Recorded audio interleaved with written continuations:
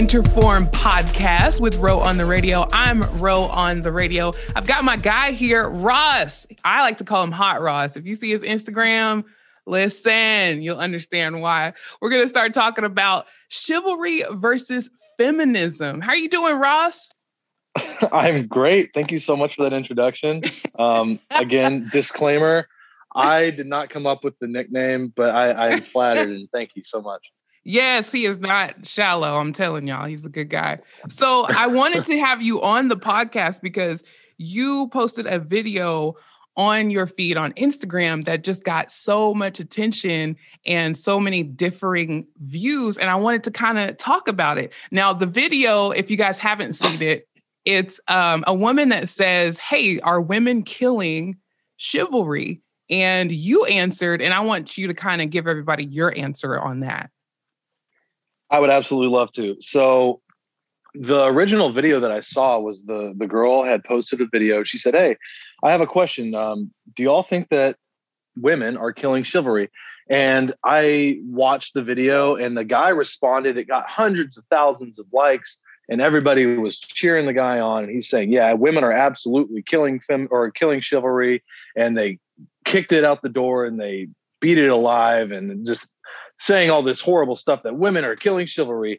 And he's talking about how I was the nice guy. All the girls go after jerks. Like you see all these girls that go after jerks and they never go after the nice guys. So there's no nice guys left because they realize that they have to be jerks in order to get laid. And it's just, okay. So the guy's basically saying that the whole point behind being nice was to get laid in the first place. So you never respected women at all.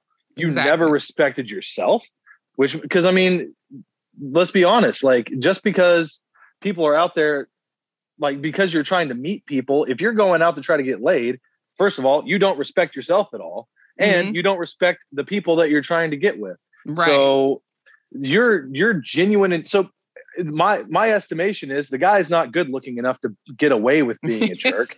So he has to be nice and it's not working for him. So he's trying a different tactic to get laid. And that's ridiculous. You should be kind and courteous and respectful to other people, regardless of what you get in return. And I couldn't help myself. I had to make a video. It's like you need to step your game up if you're not.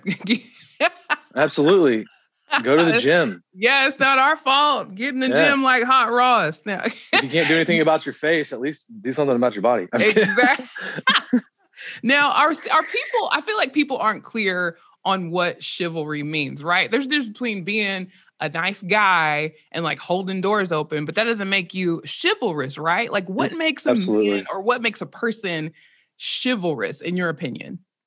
So, I mean, the original definition of chivalry obviously dates back to when there were knights in the medieval times, right?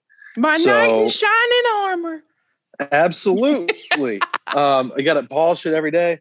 So chivalry was a code of honor because these guys at the time understood that they were lords and dukes and all, like they were higher class citizens. They had more, and it was a code of love and respect for other people. It didn't have a ton to do with how you treat women. Now there are codes of chivalry that did specifically relate to how you treat women, but it referred a lot to giving charity, like serving others, doing things for poor people. It was a lot of stuff like that. It wasn't just opening doors or drawbridges at the time, I guess. Right. Putting the jacket over the puddle, you know. Right. So, I mean, but by today's standards, I mean, obviously over time definitions change and expectations change, but by today's standards, chivalry is a broad stroke way of putting it is just respecting other people, regardless of how they treat you and regardless of what you get in return after you treat them with respect and treat them well. I like that. That's a distinguishing quality because I feel like people just think that chivalry is like, oh, you're just being nice to a girl. But in your opinion, chivalry is being nice to everyone. And it's part of the fabric of who you are. And you do it continuously, regardless of whether or not you get something in return. Right. I mean, I like that. there is an implied, I mean, and this is my own take on it, but there is an implied system of treating people in society where women should be. Like when a woman stands up at a table at dinner, you stand up. When a woman is walking up to a door, you open the door for her. Like I open the door for men, but like specifically women, like if a man and a woman are walking together, the man should be the one to open the door. That's just the way I was raised. That's the way that I see chivalry being adapted today. But if you're with a woman and she finds that to be upsetting for some reason, like that's something that you can communicate to each other and just have a respectful dialogue. Sure. And the man can obviously like express his intentions. Like, look, I'd like to treat you with respect. But if a woman finds that disrespectful because of her lived experience, if she thinks that if she has had experiences in her life where when a man tries to open a door, he has then been disrespectful to her in other ways, and that's a triggering event for her, then obviously like a way of respecting her would be respecting that she wants to open the door for herself. And there should be no problem with that. Like if you're a man, to each their own, right?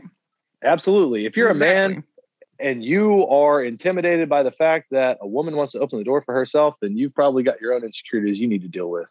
Right.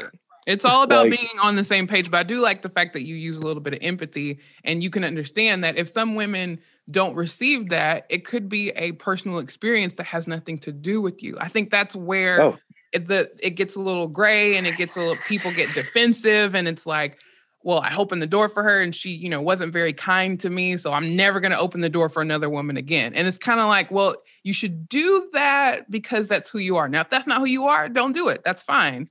But totally. Don't do it. And then when you get a few or one negative response, be like, I'm never doing that for anyone else. Because just because she didn't receive it well, it doesn't mean that everyone else will. Now, here's the thing that it's like kind of clashing, right? Now, can you be feminist and still accept chivalry? Now, just because you're a feminist, it doesn't mean you're a woman, right? Now, the definition of a feminist is someone who is for the advocacy of women's rights on the basis of equality of the sexes, right? So you can be a man and you can be feminist, but absolutely. But it's hard. I guess there's that hard line to cross because there's different levels of feminism, right? That's what you're saying, right? Yeah, I mean, you have first, second, and third wave feminism. Third wave feminism, I believe, is a perversion of what the actual what our goal as society should be. Second wave feminism genuinely is just a statement that men and women should be treated equally, especially under the law, but in society as well. And there should be no delineation between like men are better than women or women are better than men. Third wave feminism, very broad stroke for third wave feminism, is women are better than men. And that's the way that it works. Yeah. Okay. I mean, and obviously that is a huge generalization, and I'll probably get rung up for that, but that's, but I mean, take it. You could take it. Oh yeah. I'm not going to lose any sleep. I promise. Yeah. But I think that feminism and chivalry absolutely do line up. Chivalry is 100% giving respect. That is all, like giving respect and loving other people. That's all it is. And if you respect someone and you show them like brotherly or sisterly love, and they have some sort of visceral reaction to you acting in a way that you consider to be chivalrous, a very respectful way of handling that, a chivalrous way of handling that would be to say, I did not mean to offend you. I'm sure that you have a lived experience or you have some sort of a background that dictated the way that you responded to that. And I will be sure not to treat you that way in the future. And if they don't respond to that well, then obviously you probably want to avoid that person because they're jaded in some way. I've told you this story before. I was living in Cambridge, Massachusetts. I was walking into the Veterans Center and I opened the door for a woman and she said, "Oh, wow, thanks, white man." Yikes. And I was like, okay, that's one way to handle that. Yeah, that's one way to handle that. And you know what? I mean, obviously I remember it. Sure. I mean, it's sad, but my immediate response was not like, "Oh, what a jerk," or "This woman is such a," whatever term you want to throw on there. Yeah. I genuinely thought, you know what? I bet this woman has probably experienced some pretty harsh treatment from men in the past. And And I'm sure she has, like, people build up defenses. Sure, I mean, of course. Like humans evolve to learn how to protect themselves. There's a reason why when you're driving down the road and you see a strip of tire or a stick in the road, you think it's a snake, because snakes kill people. You know what I mean? It is in our I've DNA. done that. I'm like, oh yeah. Well, ran off the road. Yeah. It is in our DNA to avoid snakes because they kill you. Like a venomous snake will kill you. But so it's good that, like, would you say that you learned that through wisdom of age, experience, or are you just naturally empathetic? Because some people aren't. Some people would have taken that and been very defensive. So where would you say that your empathy comes from? Just experience or what? I was raised very, very fortunately by my family. I give a lot of credit to my parents and my grandparents for teaching me to be empathetic and teaching me to be mindful of the way that other people's lived experiences. And again, I haven't always been a super respectful guy, and I'm not necessarily saying that I am now. And everybody's got their bad days, like sure. But there probably has been a time in my past where I have not treated women the way that I should have, and to all you ladies out there, I'm sorry. I'll never do it again. But formal apology from Hot Ross. Apology to all women. I do think a lot of it has to do with the way that I was raised, and so that's another thing too. Like when you see people treating other people poorly, you've got to be able to think to yourself, you know what? I bet they didn't have the best childhood. Maybe they didn't have both parents. Maybe they only had one parent. Maybe they didn't have either parent. Maybe they grew up in foster care. Or maybe they had great parents and they're just jerks. or maybe that. And maybe you got no excuse and we need to make sure you can't reproduce. I met a couple people like that. Like I grew up with them and their parents are awesome. I knew their parents. They just grew up to be some not very good people. And I'm just like, that wasn't even your parents' fault. So I'm not even going to blame them. But why do you feel some women are not receptive to some of these chivalrous acts? Now, I can tell you my reason. Now, my reason is because I feel like if a man is being overtly nice to me out of the blue, without me knowing him, I'm thinking that there's an ulterior motive involved. So I'm going to have my guard up. Now, is that from experience? Yeah. I mean, I'm pushing 40. So I've had a couple experiences where guys are just being nice just to, see how far they can get. So I mean, I don't know how to flip the switch and turn it around and be more receptive when my experience has been otherwise. You know what I mean? Absolutely. And I think that's a great question. I think that absolutely lived experience is probably one of the most formative ways that people go about like forming who they are and the way that they behave. But another thing is diet. And I don't mean diet, obviously, as in food. I mean diet as in what you allow your body to ingest, what you expose yourself to, what you see on TV, what you listen to in music, what you watch. Deep, Ross.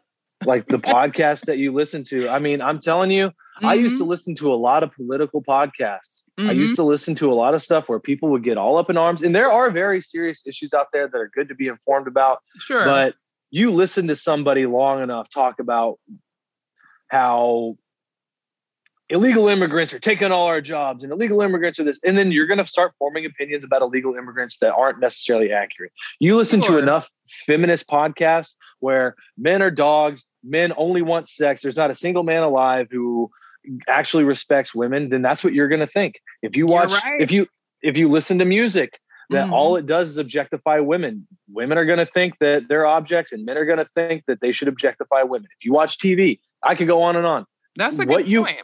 What you put into your mind, what you put into your soul and your spirit, that's exactly what's going to come out.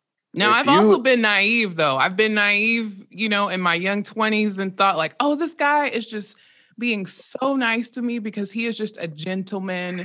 And, he really wants to get married and have kids. And that is that's probably not the case, not when you're 20. So I think a little bit of my naivety kind of got in the way. And it was like, okay, you need to learn from your mistakes. Don't make the same mistake you did when you were 20. You're too old to be thinking guys are not wanting something when they're nice. So it's hard to find that happy medium, Oh yeah, totally. It is. And that's just part of everybody's journey. Everybody's going to find the right recipe for themselves. Because not everybody's going to meet all the same people. And I mean, you remember after you and I met, I had just gotten cheated on and I thought this girl was like the world to me, Yeah. So I was insanely naive. This girl, like, she made me believe that she was just sent from heaven for me. And then, I completely, and she was sent from somewhere else, huh? Something like that. And I'm not to speak ill. Like, sure, of course. I mean, everybody's got their own their own trauma that they got to deal with, and I 100% believe that the way that I was treated was due to traumatic experiences that on her end that you had nothing to do with. Absolutely, yeah. And I mean, again, that goes back to respecting yourself. Like, I knew as soon as everything happened, I knew, you know what, this has nothing to do with me. And that's really where you got to get to.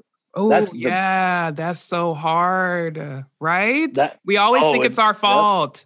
Yep. Or so we could have done something different, or we could have saved them, or if we'd have just been this or been that, then maybe things would have worked out. And that is not really how the case.